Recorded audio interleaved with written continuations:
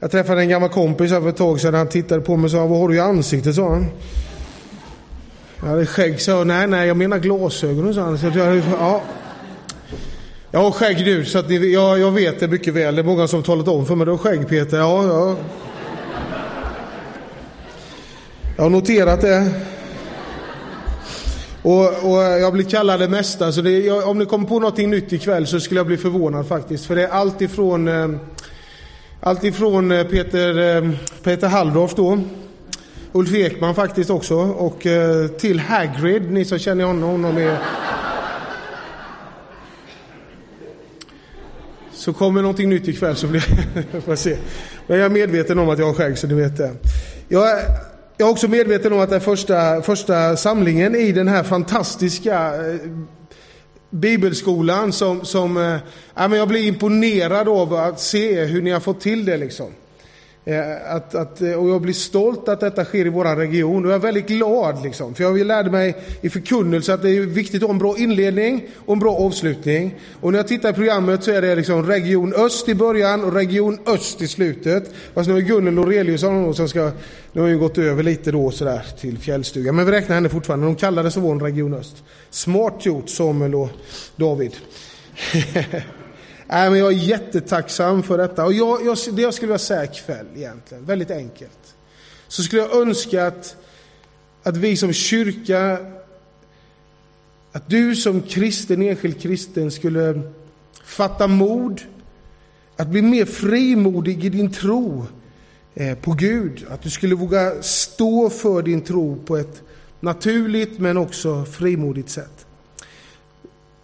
Jag kommer komma till det bibelord som David läste, men jag vill också läsa från Psalm 46.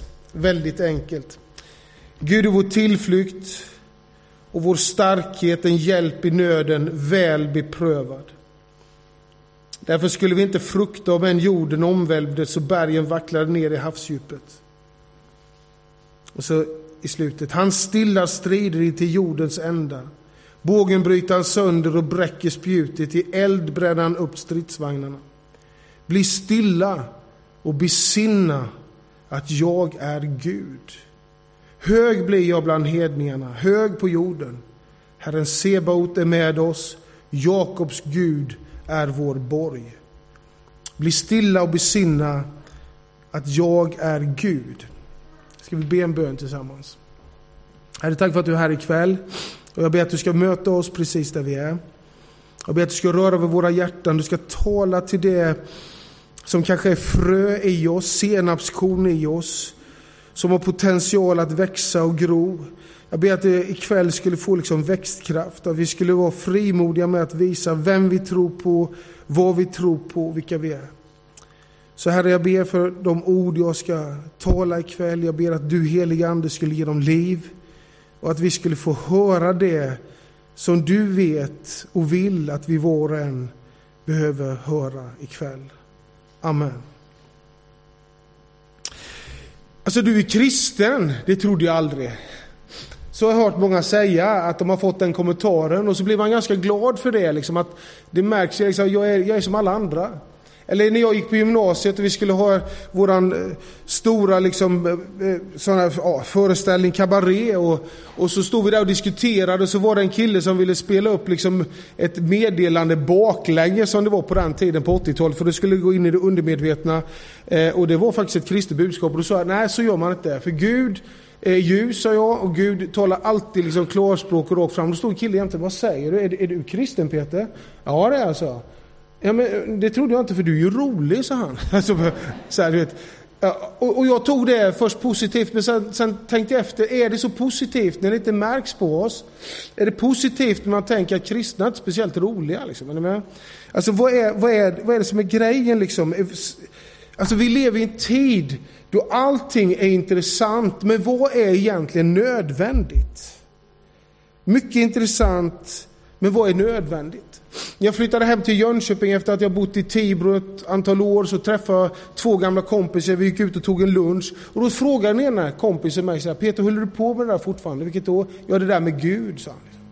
Som om det var någonting som jag gjorde som ungefär som innebandy eller golf eller någonting. Jag sa, självklart, så liksom. Jaha, jag trodde du hade släppt det liksom. Hur intressant är det liksom? För mig är det liv och död. Magnus Karlsson, som ni kommer få träffa här, jag såg att han ska vara med. För något år sedan så stötte vi ihop och så pratade vi. Då så hade han precis varit på en intervju med tidningen för att han var utsedd till månadens Jönköpingsbo. Det handlade om hans arbete med HV71 och så då.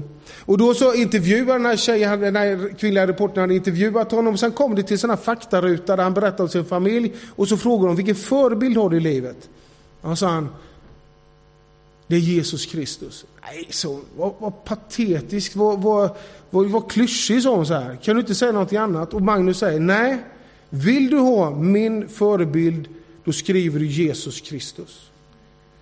Och tidningen hade inte kommit ut än. Så jag ska se vad som står imorgon i tidningen. Och då stod det liksom, familj, allt, bara förebild, Jesus Kristus. Men samhället är liksom på oss och säger, hur intressant är det? Hur viktigt är det för dig? Det är det jag bygger mitt liv på, säger Magnus.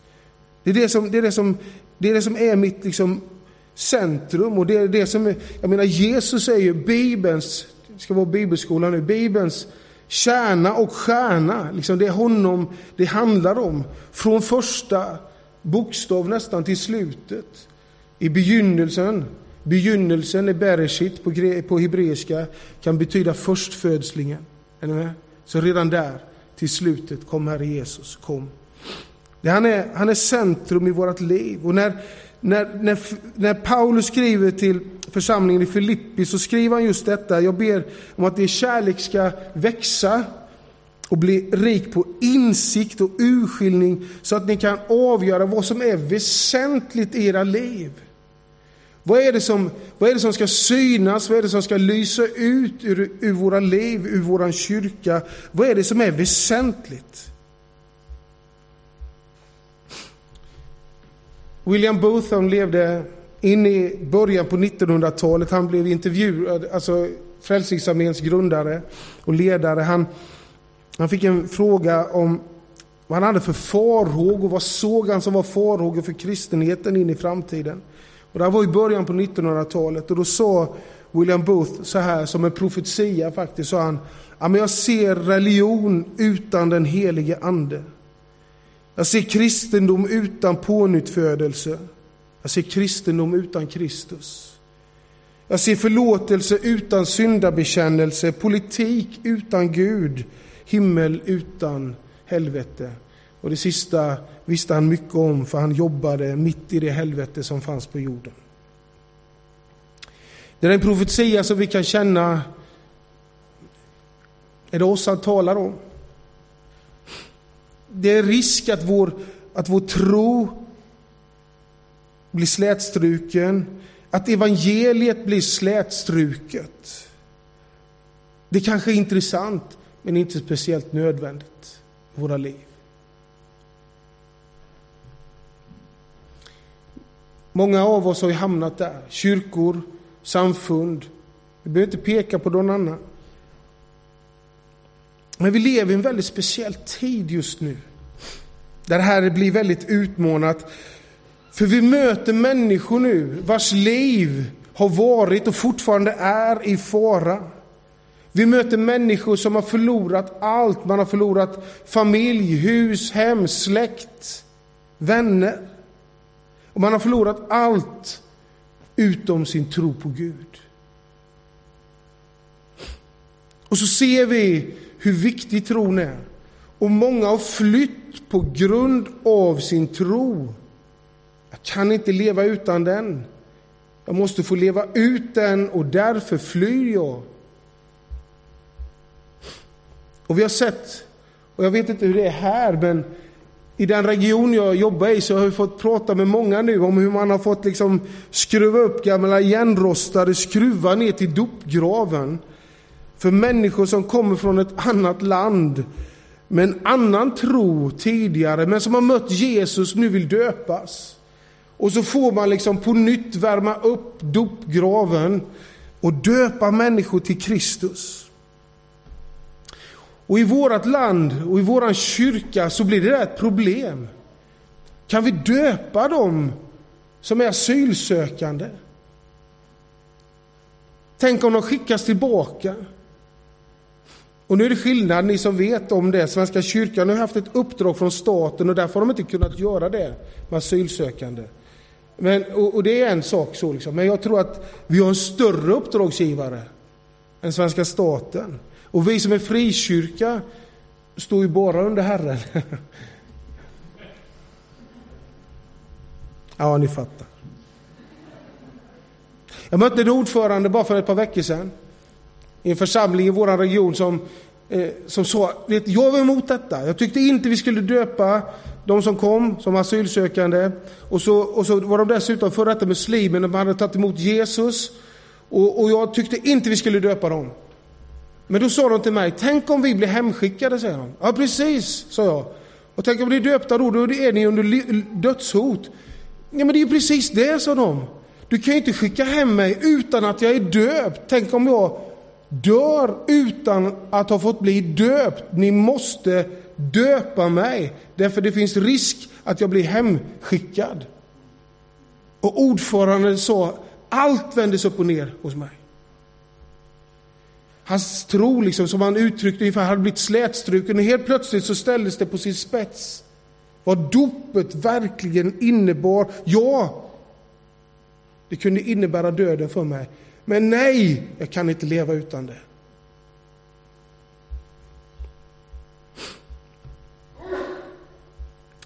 Det fanns ett tryck utifrån, ett hot utifrån som gjorde att tron fick sin rätta tyngd, plats och rum i en människas liv.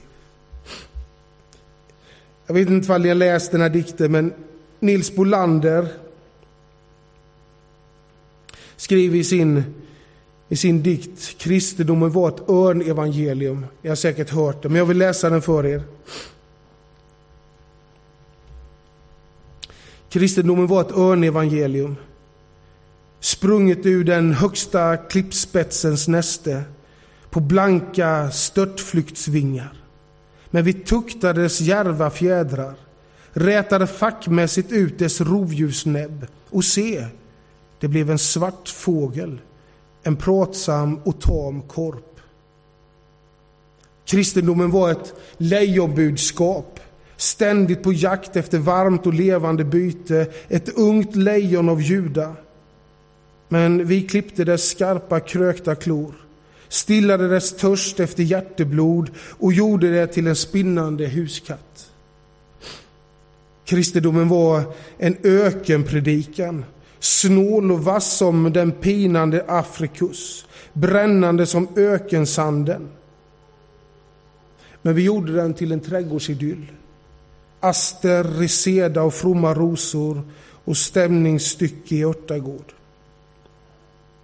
Herre, ta hand om vår fromma ynkedom. Giv den snabba örnvingar och vassa lejonklor. Giv den doft av vildhonung och samum. Och säg sedan med döparröst: detta är den seger som övervinner världen. Detta är kristendom.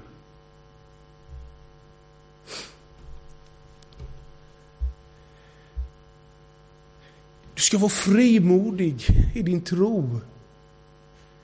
Vi tror på Jesus Kristus, världens frälsare och Herre. Vi tror på Jesus och älskar honom när vi får möta honom i hans storhet, när vi sjunger lovsång, när vi får se under och tecken sker och liksom det är glädje och framgång. Då älskar vi Gud, men vi älskar också Herren. När vi möter honom i hans storhet, fast i sorg och förtvivlan, i uteblivna svar, i klagan och förtvivlan. Vi möter Gud därför att han säger till oss: bli stilla och besinna att jag är Herren din Gud i allt det som är ditt liv. Gud är vår tillflykt och vår starkhet, är hjälp i nöden, väl beprövad. Bli stilla och besinna att jag är Gud. Han är vår Herre mitt i allt det som sker. Detta är styrkan i vår tro, att det är han som är Gud i och genom allt. Ty ingen av oss lever för sig själv, och ingen dör för sig själv. Lever vi så lever vi för Herren, och dör vi så dör vi för Herren. Så vare sig vi lever eller dör tillhör vi alltså Herren. Det är detta som är vår tro, det är detta som är vårt liv, det är det som är vårt hopp. Och vi delar det med de människorna som kommer ur krig, nöd, död och umbäranden. Men vi märker på dem hur viktigt det är och hur stark tron egentligen är. Och vi behöver bara bli frimodiga i detta. Bibeln säger, Paulus säger till oss att vi ska ha blicken fäst på Jesus. Att ha blicken fäst på Jesus. Det är han som är trons upphovsman och fullkomnare. När Jesus talar om den yttersta tiden så säger han i Lukas 21, så säger han, tecken ska visa sig i solen och månen och stjärnorna. Och på jorden ska hedningarna gripas av ångest och rådlöshet vid havets vågornas dån. Människor ska förgås av skräck i väntan på vad som ska komma över världen. Till himlens makter ska skakas. Då ska man få se människosonen komma på ett mål med makt och stor härlighet. När allt detta börjar, så räta på er och lyft era huvuden, ty befrielse närmar sig. I den tid som vi lever i nu, med allt det som vi ser runt omkring i världen, också i vårt land, så är det kanske just inför Jesus som en människa vågar stå rak, räta på sig, lyfta huvudet. Att hålla blicken fäst på honom. Jag tror att det är det handlar om. Att vi får våran motkraft i den här världen. Att vi ska jobba för fred. Att vi ska jobba för en bättre miljö. Vi ska göra alla de sakerna. Men att det är inför honom som vi kan stå raka. Det är han som en dag ska liksom öppna historiens böcker och läsa både din och min historia. Och det är där som vi kan lyfta våra huvuden. Låt oss ha blicken fäst på Jesus. Trons upphovsman. Det är alltid det som är risken i våra liv. Att vi får ett flyttat fokus från honom till någonting annat. Och när det fokuset är flyttat, då har vi redan gått vilse. Det är egentligen det som sker i lustgården. När Adam och Eva blir lurade att lämna Gud, så är det ju ett träd. Ett vackert träd står det, en fröjd för ögonen. Ormen säger, ja men Eva, ska du inte äta liksom? Nej, Gud har sagt liksom att vi får äta av alla andra träd men inte av detta. Har verkligen Gud sagt det? Och så äter hon och så äter Adam av det hela.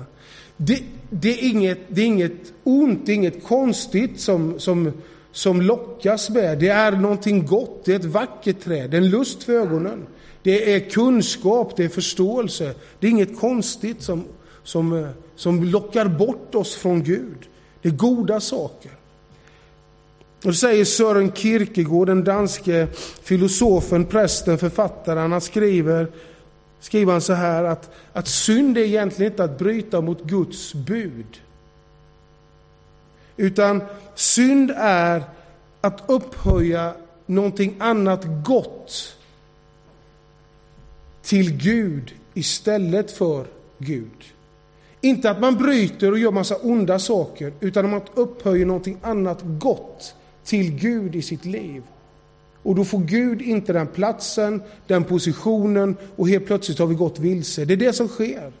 Det var ett gott träd, fröjd för ögonen, man fick förstånd, och så blir det platsen i människornas hjärtan istället för Gud, och så har man gått vilse. Jag tror att i våran tid, i vårat liv, i den värld som vi lever i nu, så är det så mycket intressanta saker. Det är så mycket som händer och som försöker ta Guds plats i våra liv. Ta det utrymmet som Gud skulle ha i våra liv. Och när någonting annat tar den platsen, då tror jag våran frimodighet går förlorad. Och vårat liv blir intressant. Våran tro blir intressant. men inte nödvändig. Jag tror att det handlar om att hålla Jesus